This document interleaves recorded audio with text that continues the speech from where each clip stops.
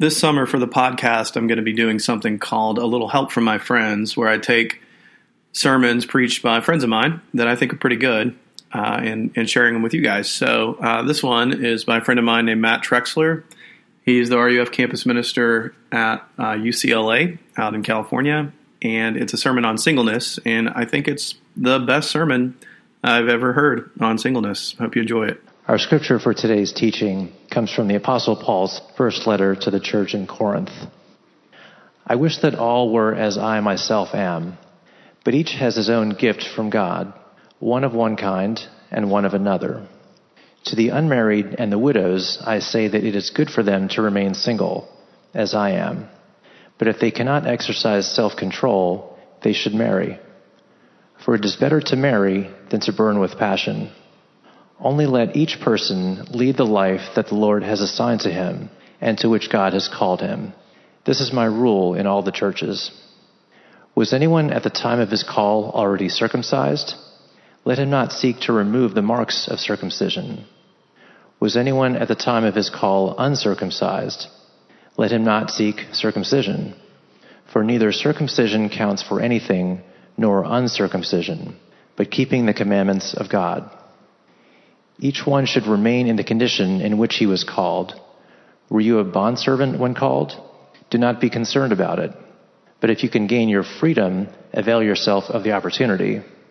For he who is called in the Lord as a bondservant is a freedman of the Lord. Likewise, he who is free when called is a bondservant of Christ. You were bought with a price. Do not become bondservants of men. So, brothers, in whatever condition each was called, there let him remain with God. Now concerning the betrothed, I have no command from the Lord, but I give my judgment as one who by the Lord's mercy is trustworthy. I think that in view of the present distress, it is good for a person to remain as he is. Are you bound to a wife? Do not seek to be free. Are you free from a wife? Do not seek a wife. But if you do marry, you have not sinned, and if a betrothed woman marries, she has not sinned. Yet those who marry will have worldly troubles, and I would spare you that. I want you to be free from anxieties. The unmarried man is anxious about the things of the Lord, how to please the Lord. But the married man is anxious about worldly things, how to please his wife, and his interests are divided.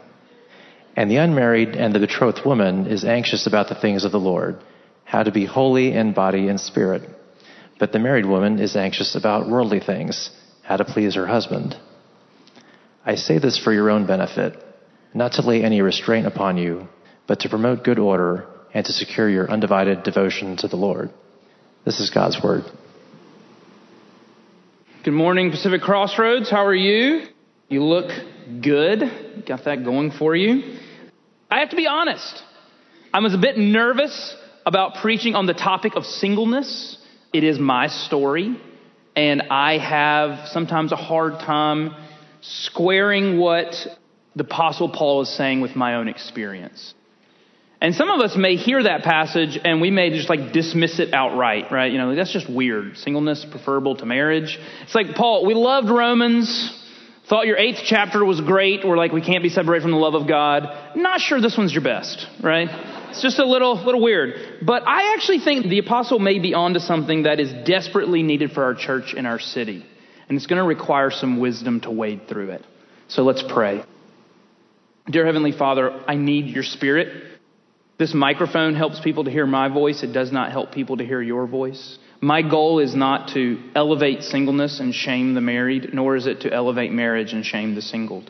Lord, I pray, Lord, that you will actually show us the full expression of the place to which we have been called, that we may glorify Jesus. I pray that you will show us the beauty of Jesus in whatever calling we are in right now. And I pray that we leave today loving you more and seeing you, Jesus, more clearly. Please do that. Please give us your Spirit. In Jesus' name. Amen. One of my favorite shows is Stranger Things, right? Okay, yeah. I won't spoil it. If you haven't seen it, I'm not going to ruin season 2, I promise. I actually want to go back to season 1 near the very beginning. If you haven't seen the show, it's about strange things right? Like happening in Hawkins, Indiana in the 1980s. And there's this strange alien creature called the Demogorgon, right? Who's basically terrorizing this town. And I want to focus on one character, Barb. Okay? If you've seen the show, Barb. Oh, Barb. Barb is single.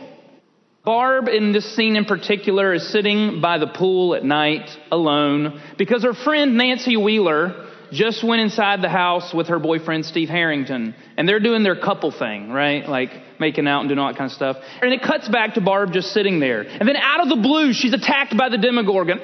Or whatever. I can't do the noise, right? But it like attacks her, basically. And then it cuts back to Steve and Nancy like making out. And then back to her as she's like kidnapped and dragged off. And I want to suggest that that's actually a great analogy for what it feels like to be single in the church. Hashtag justice for Barb, okay? It can feel like you're on your own. It feels like something's wrong with you. It feels like you're missing out on the good life that your friends might be having. Emphasis on might be. And it feels like being attacked by a Demogorgon if Demogorgon equals loneliness, right? Okay, so what the Apostle Paul is saying in this passage, I think, is that the single life is a gift to the church and to the kingdom. And it's even a gift to you. It's a rewarding and full life that can even be preferable to marriage in some instances. I know that's a bold and audacious claim, but I want to look at it in three ways from this passage. I want to look at the call to singleness, the gift of singleness, and the hope of singleness. Look at the call. Verse 17, only let each person lead the life that the Lord has assigned to him, into which God has called him. This is my rule in all the churches.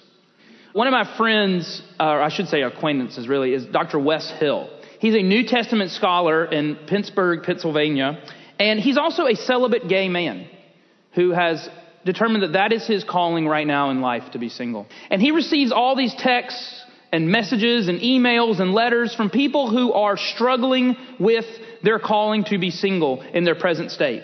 And he shared this email one time, and I'd like to share it with you.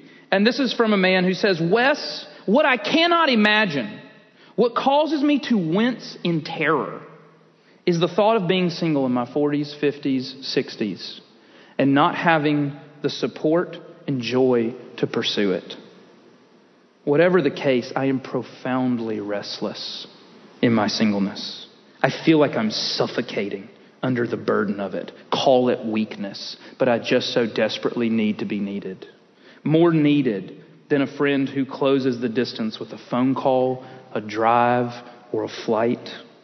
I need to be needed by a companion who's there when I return from work, there when I want to read a book out loud, when I go to bed, there when I wake up or cry or laugh, there when I'm sick. What I want is a partner who mutually shares our moments of being. That's from Virginia Woolf. Otherwise, I dread the thought of having those moments forever unwitnessed. Sure, God witnesses my moments of being. That's just not enough. I need the face of God in a watchful and loving human face. That's many people in our church. That's many people in our families. That is me. How do we answer that email, church? How do we answer that email? I'm going to suggest that the American church has not answered it very well. In fact, we've said, well, maybe the hope is get married. That's a good thing. Marriage is a good thing. We'll talk about that. It is not the only thing. It is not. And it is not even the only biblical category. And I think what this passage is saying is radical. And I actually want to wade through it a little bit, because we have treated in the American church singleness like it's some waiting stage, right, for the next thing that you have to level up to, right? Like, let's join the flying solo single ministry, right? And like, we'll see if we can graduate to full Christianity one day, right? Get married, pop out some kids, then we're really living for Jesus.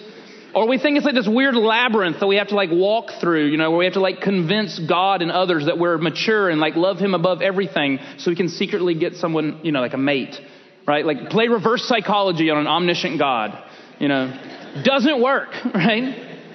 That's just, those are such terrible tips or opinions, right?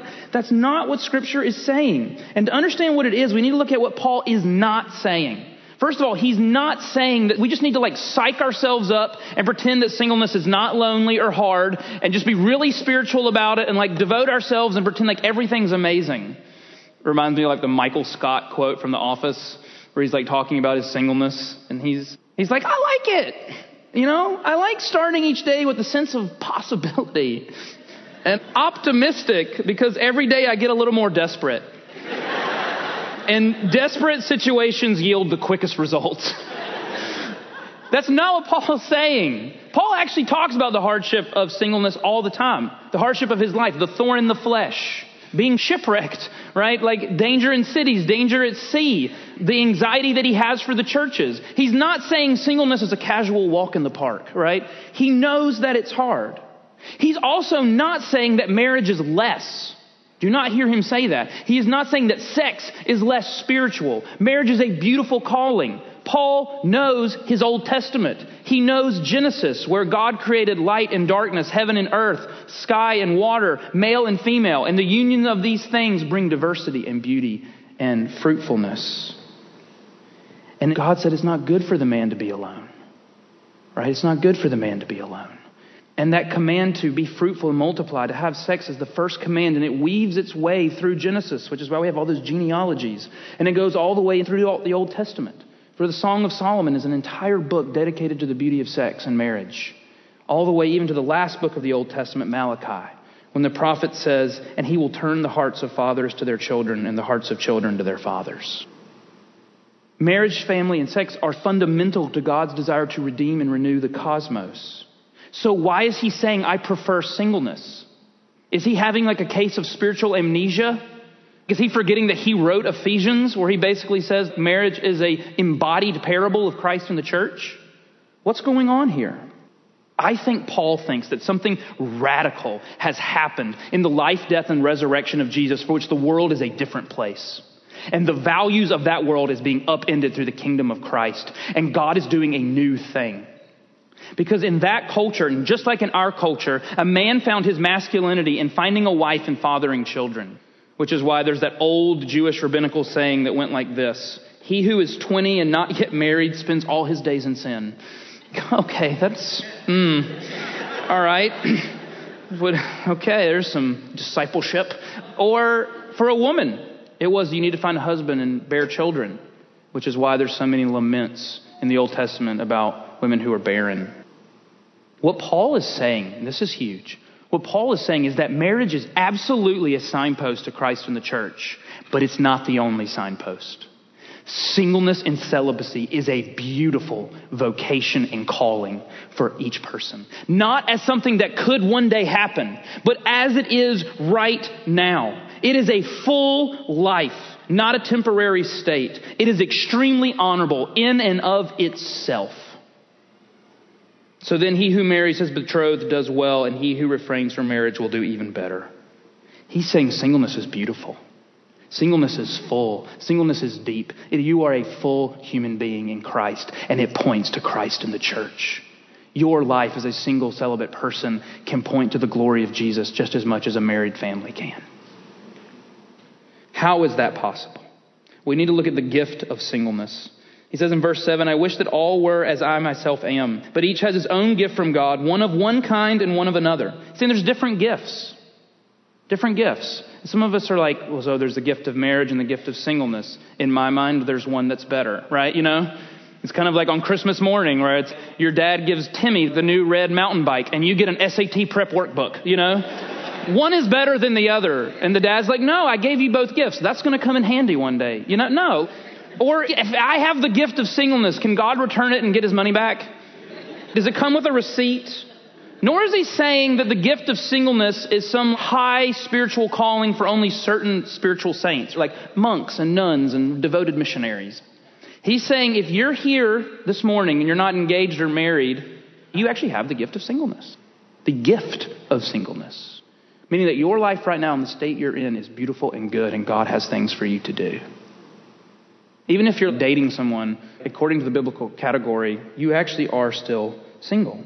And it is a gift. But we don't really treat it like that in the church, do we?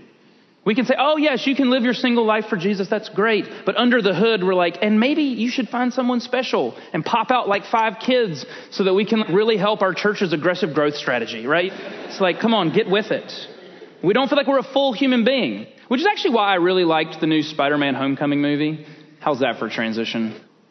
I really like this because I think Tom Holland plays one of the most relatable Peter Parkers that's been on the screen so far. And there's this scene where Peter Parker and Tony Stark, right, who's Iron Man, they're sitting in the car, and Tony Stark has kind of taken him along on this mission with the Avengers, and it's over. And now Peter Parker looks at him and says, hey, when's my next mission? When can I join you guys again? And Tony's like, oh, we'll call you, kid. Don't call us, right? And then he kind of does wait by the phone for like days and weeks and months and is texting like, hey, when's my next mission? Am I an Avenger yet? Hey, when's my next mission? When's my next mission? And then finally Tony Stark has to break it to him. He's like, kid, you're not a full Avenger yet. You're still just a kid. And I really do think that in the church we treat people like that. You're not really a full Christian yet. You're not really living fully on mission for God until you're like married and have kids. You haven't graduated to this level of spirituality yet. The Bible actually doesn't say that. You're not in the dugout. You're not on the bench. You're on the court. Because the Christian command is to love God and love neighbor. Can you do that as a single person? Paul is saying, not only can you do it, you have a greater capacity to do it. I don't think that I could do what I do at UCLA, the extent to which I do it, if I was married. I really don't. Even when I was in seminary in St. Louis, I was able to volunteer at the residential home for like inner city youth and play basketball with them and tutor them and do chapels with them. I couldn't do that if I was married. Not to the extent that I did. Marriage is a good and beautiful thing. It's a wonderful thing. Singleness is too. Singleness is too. Someone showed me this recently, but in Paul's letter to the Ephesians in 4:11, it says that Christ gives gifts to the church. But it doesn't say he gives preaching and teaching and evangelism and prophecy. Do you know what it says? It says he gives prophets and teachers and pastors and evangelists. When Christ gives gifts, he gives people. Do you know that you are a gift to this church? Whatever state you're in, married, divorced, single, you are a gift to God's people. You are a gift from Christ. If the single people all left or got married, this church would not be what it is. And I don't mean, we wouldn't have babysitters anymore. Or who would bring us our coffee on Sunday mornings? Who would give me my parking validation? That's not what I'm saying. I mean the quality of our relationships would suffer. Our spiritual life would suffer. Our church would suffer and not grow together like the way it was meant to do. Because you actually matter to this church. You matter to God's people, and you matter to Christ. Which also means it matters how you live. Because I could be single and I can say, well, I don't have a wife, so I don't have kids, so I can spend my money how I want, spend my time how I want, throw myself into my career and be a workaholic, right? And many of us do that. And we can't slow down because we're afraid to be honest about the loneliness and emptiness that resides at the corners of many of our hearts. You see, Jesus came not just to save us from our sins, but to save us from ourselves. To save us from ourselves. And he does that through relationships. And I don't just mean romantic ones. Paige Brown said that when someone asks you if you're in a relationship, you should say, yes, I'm in dozens. Because our range of relational options are not limited to getting married. To be single is not to be alone. Christian growth mandates relational richness. One of my friends who is 38, single, faithful to the Lord, he says he was driving home from work one day and this thought came at him like a flaming dart that like set his body on fire almost, which was this: you're now too old to have kids. You're probably never going to have a family. And he said he had to pull over on the interstate because he just couldn't stop crying. He could not hold it in. He told no one about that. And in the next few days, out of the blue, he gets texts, emails, messages, phone calls from people saying, I just wanted you to know you're such a great mentor to me. You're such a brother to me. You're such a father figure to me. And he said he was overwhelmed by a very different emotion because you know what the Lord was doing in that moment? He was reminding him that the family Jesus is forming is much bigger than the immediate nuclear family our culture idolizes and elevates. That's the family that Jesus is forming and the New Testament is forming, which is why Peter looks at Jesus and says, we've left all to follow you. And Jesus says, anyone who gives up mothers and brothers and sisters and fathers for my sake, they will receive 100-fold in this world, mothers and brothers and sisters and fathers, and in the age to come, eternal life. Because this is what Jesus is doing. Jesus is forming a new family, and y'all, our city needs that. Our church is not a loose confederation of single people and nuclear married families, right? That's not who we are. We are one family. We are brothers and sisters, mothers and fathers in Christ. I was reading this novel this summer that took place in Los Angeles, and this quote about our city just jumped out at me.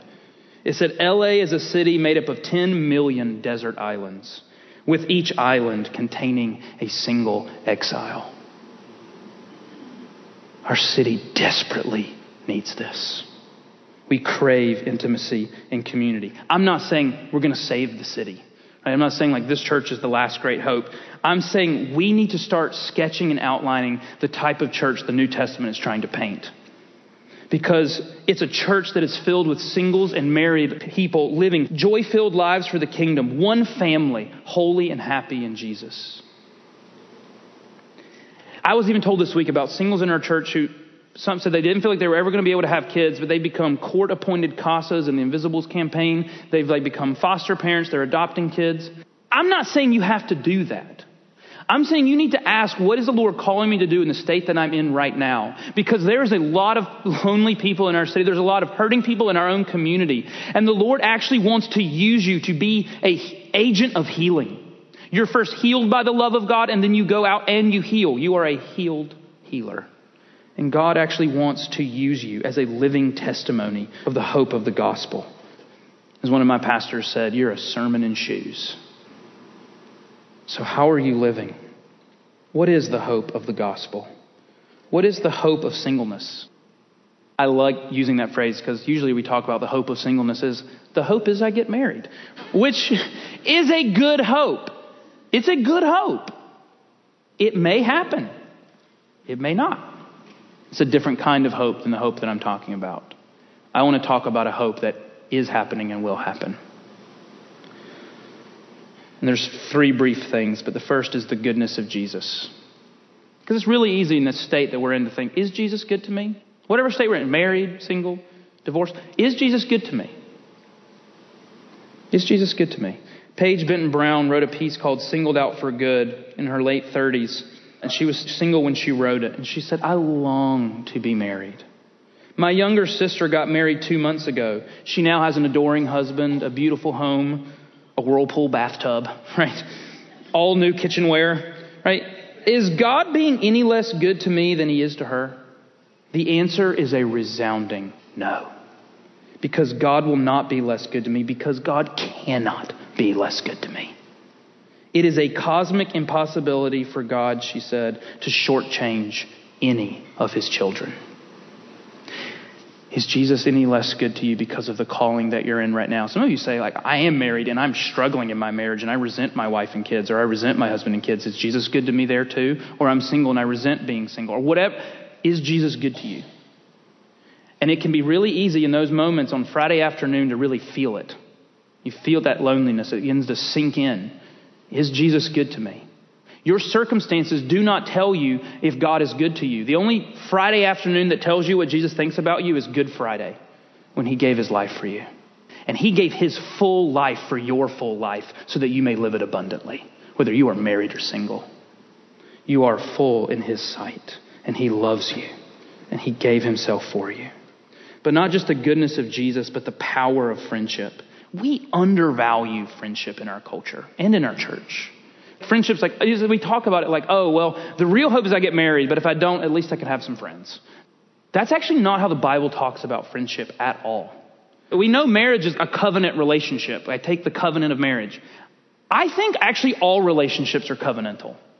Even friendships. You know what Jesus said the greatest love is? The greatest love is laying down your life for your friends.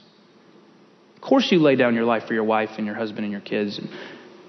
The greatest love is to lay down your life for your friends. And this actually applies to everybody, because guess what? Just because you're married doesn't mean you're not lonely, right? It's like, guess what? Spouse and kids didn't really heal everything, right? We need friendships. Actually, your marriages need friendships, because one person cannot bear the weight of your identity. Your children cannot bear the weight of your identity. We need friendships. That's why we should actually make space and time for them. If you have young kids and we can't figure time to get together, go to the McDonald's play place on Saturday and catch up. Invite single people into your life. Go get a Christmas tree together, right? Be creative. Invite them into your life. But the fear in LA is, I can't do that because I'm so afraid people will leave. I'm so afraid that people will leave. So why do I make deep friendships? Because loneliness is real and affects every part of your life, and you cannot grow as a believer without that network, without that relational vitality. But not just the power of friendship, but singleness is a testimony of the resurrection. What do I mean by that? See, the married person can trust in the resurrection. The single person must trust in the resurrection. What I mean by that is what Rodney Clapp said, which is, married people, if the resurrection is not true, which it is, but say it's not true, right? Then our children can carry on our name and our memories. But a single person must mount the high wire of faith without the net of children and their memory. If singles live on, it will be because there is a resurrection. And if they will be remembered, they will be remembered by the family called church. If you're a single person faithful to Christ, you are a billboard for the sufficiency of Jesus and the beauty of heaven. Because Jesus said in heaven there won't be marriage, because there'll be Christ in the church. Which means singleness can't be inferior, because heaven is not inferior. What that means is Jesus is calling us to give our whole life to Him, whatever state we are in. And I don't know sometimes what Jesus is going to do with my singleness. I don't know. But I do trust Him. I'll conclude with this. There was a seminary student who would volunteer at the local nursing home. And he was there and he saw this lady who was blind, had a very disfigured face. She was immobile in a wheelchair. And she had no family. She had never been married. Her name was Mabel. And the seminary student would talk with her. And one Mother's Day, he gives her a single rose and says, "For you, from Jesus." She says, "Thank you." And as he walks away, he sees that she wheels over to another woman and gives the rose to her. And he goes back and he talks to her, in the next few days, and he's just looking at her living situations, whitewashed walls. It's very sterile and lonely. It's the place we all fear ending up. And he says, "What do you do? How do you pass the time?" She says, "Oh, I have so many things. There's so many needs here." And she starts naming off all the different people that she knows there. And she says, "And I'm their friend. And I pray with them. And I think about Jesus. And I think about how good He has been to me." Blind, disfigured face, and she smiles. And he said it was like light was radiating from her. See, the world would look at that, and we might even be tempted to look at that and say, what an unfulfilled life. Never got married, never had kids. And yet Jesus looks at that life. In God's eyes, she is richly fulfilled. See, it takes a lot of guts to say, I'm going to give this to Jesus, and it's up to God what He does with it. But when you give yourself over to Jesus, and you really mean it, there is no knowing what He can and will do. Let's pray.